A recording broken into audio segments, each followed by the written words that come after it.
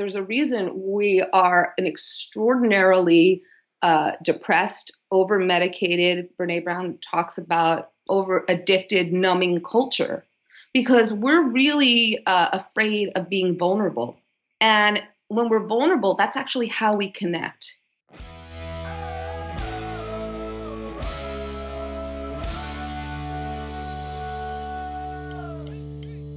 This week, Doctors Beth Jagerskegen and Michelle Gannon join us to talk about the Rising Strong workshop, the research of Dr. Brene Brown, and much, much more. Stay tuned.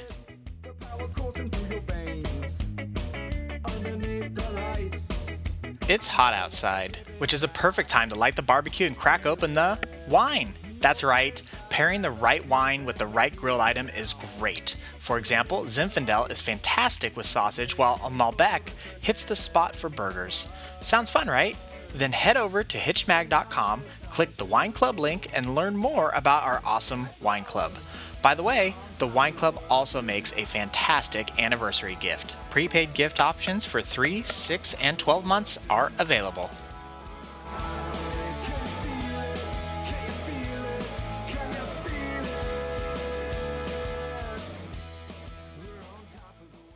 Hey everybody, welcome back. This is Steve Cooper, Editor-in-Chief of HitchedMag.com. I am joined with a duo of experts today. The returning champion is Dr. Michelle Gannon. Hi, Michelle. Hey, Steve. Good to be back. And I am pleased to welcome to the show for the first time, Beth Jagerskegen. Thanks so much. So excited to be here. And I pronounced that correctly? You did. Oh, good. So both Beth and Michelle are leading Rising Strong workshops in San Francisco in the months of July, October, November, and January. And they are also teaching a new retreat course at 1440 Multiversity in the fall of 2017. The Rising Strong workshops, you can get information at risingstrongworkshop.com. And today we are going to talk about going through the ups and downs and life transitions and how we can cope with each other to live more wholehearted lives and rising strong together. But before we do that, did I miss any bits in that intro for you two?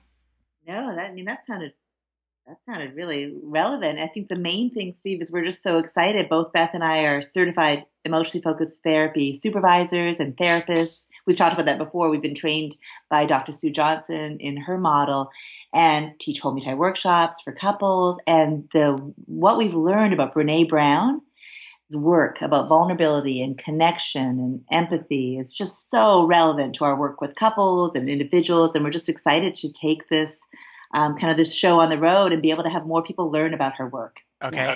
And so I'm going to jump into it. So when you mention Brene Brown, is that where this Rising Strong stuff comes from?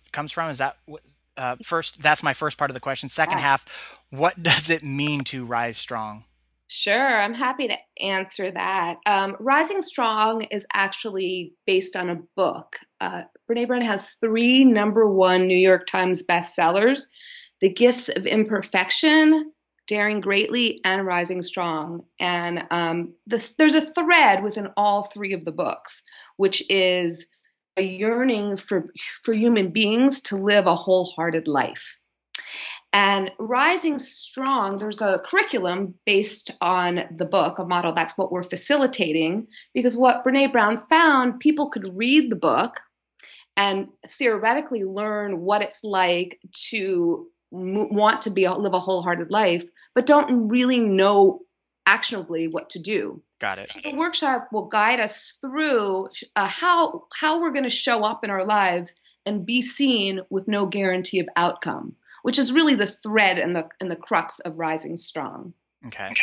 And so can you talk a little bit more about the research of Brene Brown and how it can more specifically help people in relationships? Absolutely. So Brene Brown, in her research, there's one thing she knew early on, which is she studies human connection. And we all have this longing to connect. We all want to empathize, love, and belong. That is why we're here. Okay. And so, what she found in the process of doing that, of interviewing thousands of people, people are wanting to connect, yet there's a block. And the block is shame. And people have blockages to being able to connect authentically. And so that's a lot of her early research. What she did find was there are what she calls wholehearted people.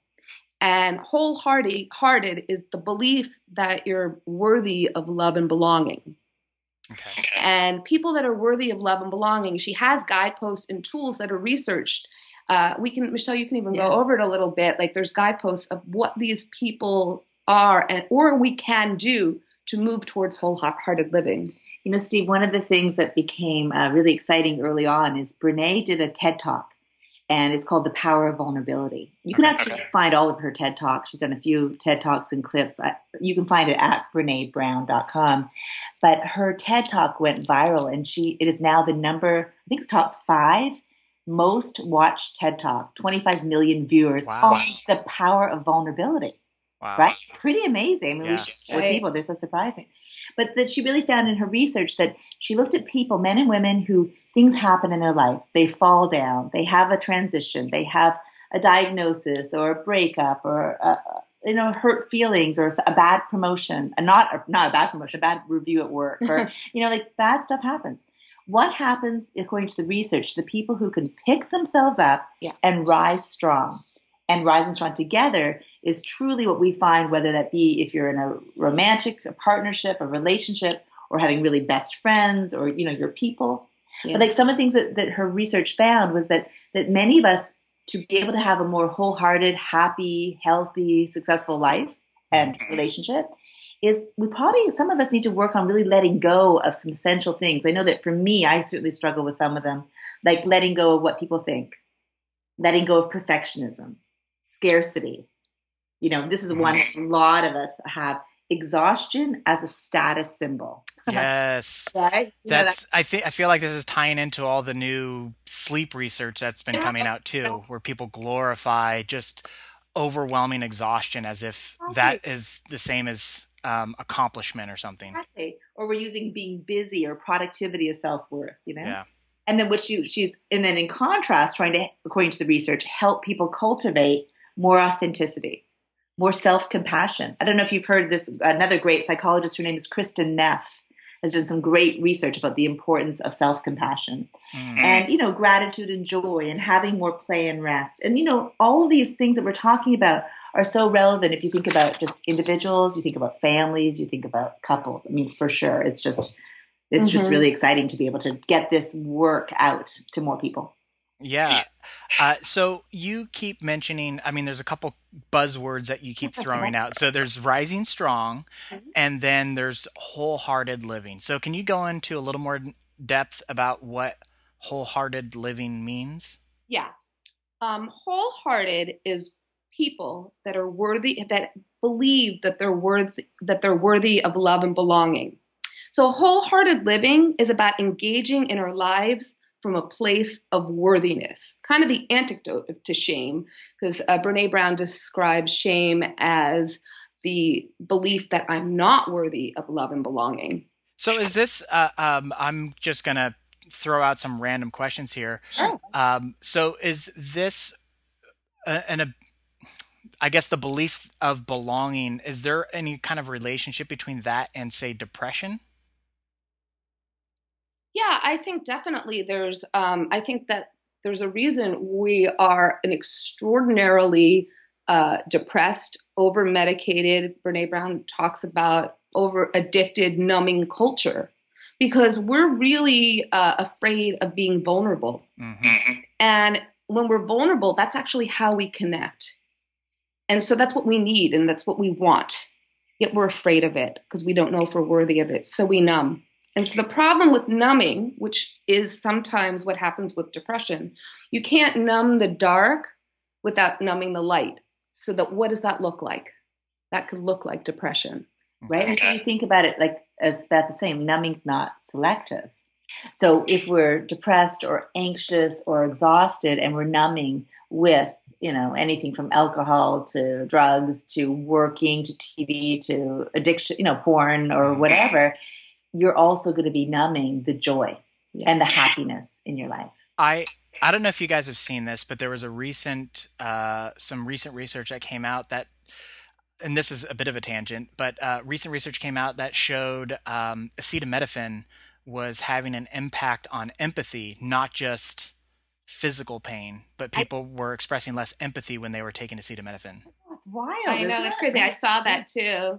Yeah. So, and then they are also saying that they think that this might also apply to other drugs that we take, like ibuprofen as well, which might explain some empathy gaps that we have in our society, because we definitely like to pop a lot of medication in the U.S. It's just fascinating. And I think, again, what happens is that most of us are doing the best that we can. Sure.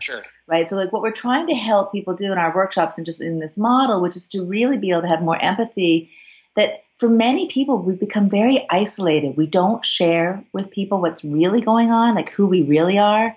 And I love this quote by Brene that she says we really need to think about who earns the right to hear our stories. And if you have your partner, oh, you are so lucky, right? If you have a close friend or family member or your children or a parent that's really there for you, in time of struggle, and who you can be yourself, authentic, and they don't tell you what to do, and they don't tell you, like see the positive. Like they basically just go downstairs into the basement with you, and they hear what you're struggling with, and all they say is, "I get it. I'm here for you. You're not alone." What a difference that makes, and that's connection. That's just empathy. Now, is there a connection between couples where a spouse doesn't want to show their flaws to their partner, and therefore it's more difficult because they think, and I guess this would get back into the shame, like they might feel that their partner might not love them back as much as they knew that they weren't the perfect person they thought they had married, or at least their own self-identification of that. Absolutely, Steve. And I think that really drives disconnection. And we see it in EFT therapy, in individual sessions and at Hold Me Tight workshops, where there's this place where people don't want to show their flaws or their insecurities. Or maybe if I say, I'm afraid to show this part of you, that dark and scary part of myself, I won't be lovable. And yet we find the opposite is true. That when we show our true selves to our people, to our real people, we show our vulnerabilities, it makes us more lovable. Yeah, it's really ironic. It draws people closer to each other. But it's almost like we want other people to be vulnerable. It's harder for us to be vulnerable. Right. It's interesting because when you're talking about this stuff, you're talking about the belief that you're worthy of this stuff. And when you're talking about becoming vulnerable, there seems to be this sense of you at a certain point, you need to take this leap of faith that this other person will accept you by showing your vulnerability. How do you put this stuff into practice? We're talking about the Rising Strong workshops, Rising Strong Together workshops. Like what can somebody expect when they go to one of these things where you give them some sort of tool set or exercise? Absolutely. to become more vulnerable? Yeah, and actually that's exactly what the Rising Strong workshop is. And it's a 3-part workshop where we go through what Brene Brown has called the reckoning, rumble, and the revolution. And it's pretty simple, deceptively simple. So the reckoning is we just learn about an awareness about our emotions. So we need to start to get curious. And believe it. We live in a culture where I've worked with people that say, I don't have emotions. Unless you're a sociopath, that's not true. Right. Or help me not feel. And it's like, and we're in the wrong place. Yeah. And we're not thinking people who feel, we're feeling people who think. So so what we're going to do is we're going to walk in. What's happening right now? What hooks us? What triggers us? What stories do we tell ourselves about our partner or about ourselves? right? Hmm. And the next part is the rumble, which is getting really honest. It's a little like the hardest part, but we're getting honest about the stories that we've made up. And for a couple, it could be very much like the story I'm telling myself is the reason you didn't return my phone call was because you're not into me, you know? Yeah.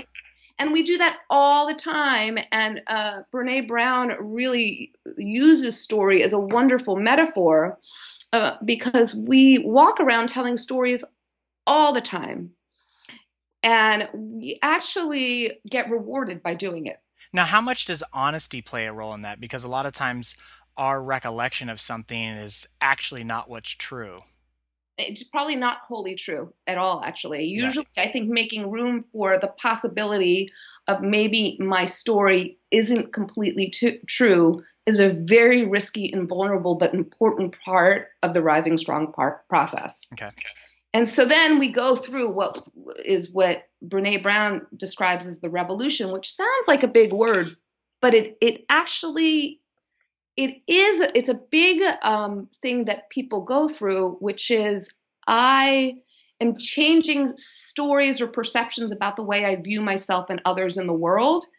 So if I believe, wait, maybe someone doesn't return my call because they were busy versus they're not into me, that's pretty revolutionary to to have a shift of perception. Mm-hmm. Okay. And so the three pillars are the reckoning, rumble, and revolution. Right. Yeah.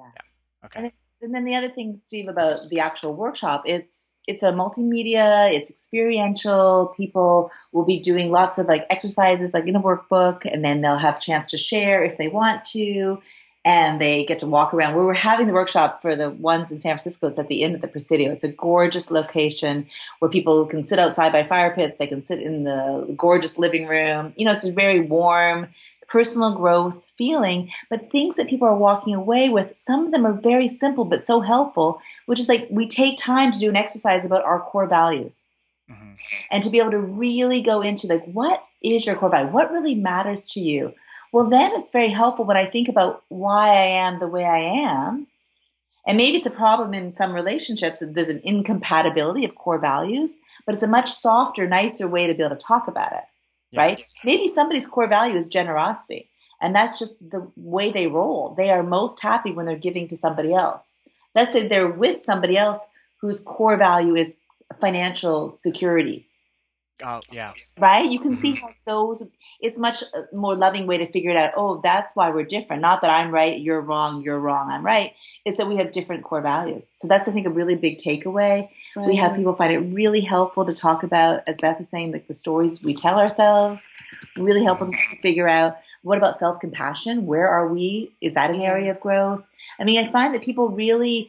and then the importance of gratitude and joy. And it's a very positive workshop. That's what people are walking away saying, that they feel very supported and curious about themselves. And it's improving their relationships, whether it's the current relationship they're in or finding a new one, or so they know how to show up and be vulnerable to then get their needs met. Because people are walking around, there's a vulnerability deficit. So people are walking around starving for connection, yet not knowing the tools you need to get it. So this really helps people move towards not only personal wholehearted living, but how to live wholeheartedly with partners, prospective partners, friends, family.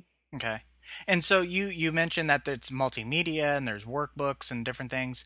Now, somebody coming up with the epiphany of, oh, I am happiest when I'm being generous, versus somebody who says I'm happiest when I have financial security. Are those things that require professionals such as yourselves to walk them through to get to that point? Or is it they can go to this thing, sit with the collective and figure it out on their own? I would say most people figure it out on their own, that they're not doing it alone because they're in a room with other people doing it. Like that's what I found. You know, I've been in the workshop business for a long time. Beth has been in the group therapy business, support groups for people going through infertility for a long time. And we just find that people do more personal growth, more work, and more relationship work when they're looking around the room and they're like, it's universal. We're all in it together.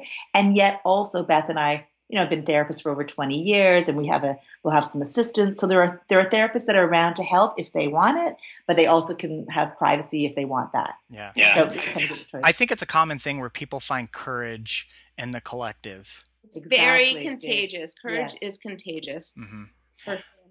So I'm going to move on to my final question for you guys, which is, so you both mentioned that you're EFT therapists, and you kind of explained a little bit that there are consistencies with Brene Brown's work and the work of EFT. Can you talk about how the two blend together a little bit? So happily, because that's actually how I got super into Brene Brown. As an EFT couples therapist, we do so much work around walking into vulnerability and sharing from a place of our primary emotions, right? And so what happened after The Power of Vulnerability came out, the TED Talk, within that day, within the next day, all of my couples and individuals forwarded me her TED Talks, like, this is what you're doing with us in therapy. You have to see this. And so I read this Gifts of Imperfection. I read Dairy, but you have to see this is exactly what you're doing in the couples work. Right.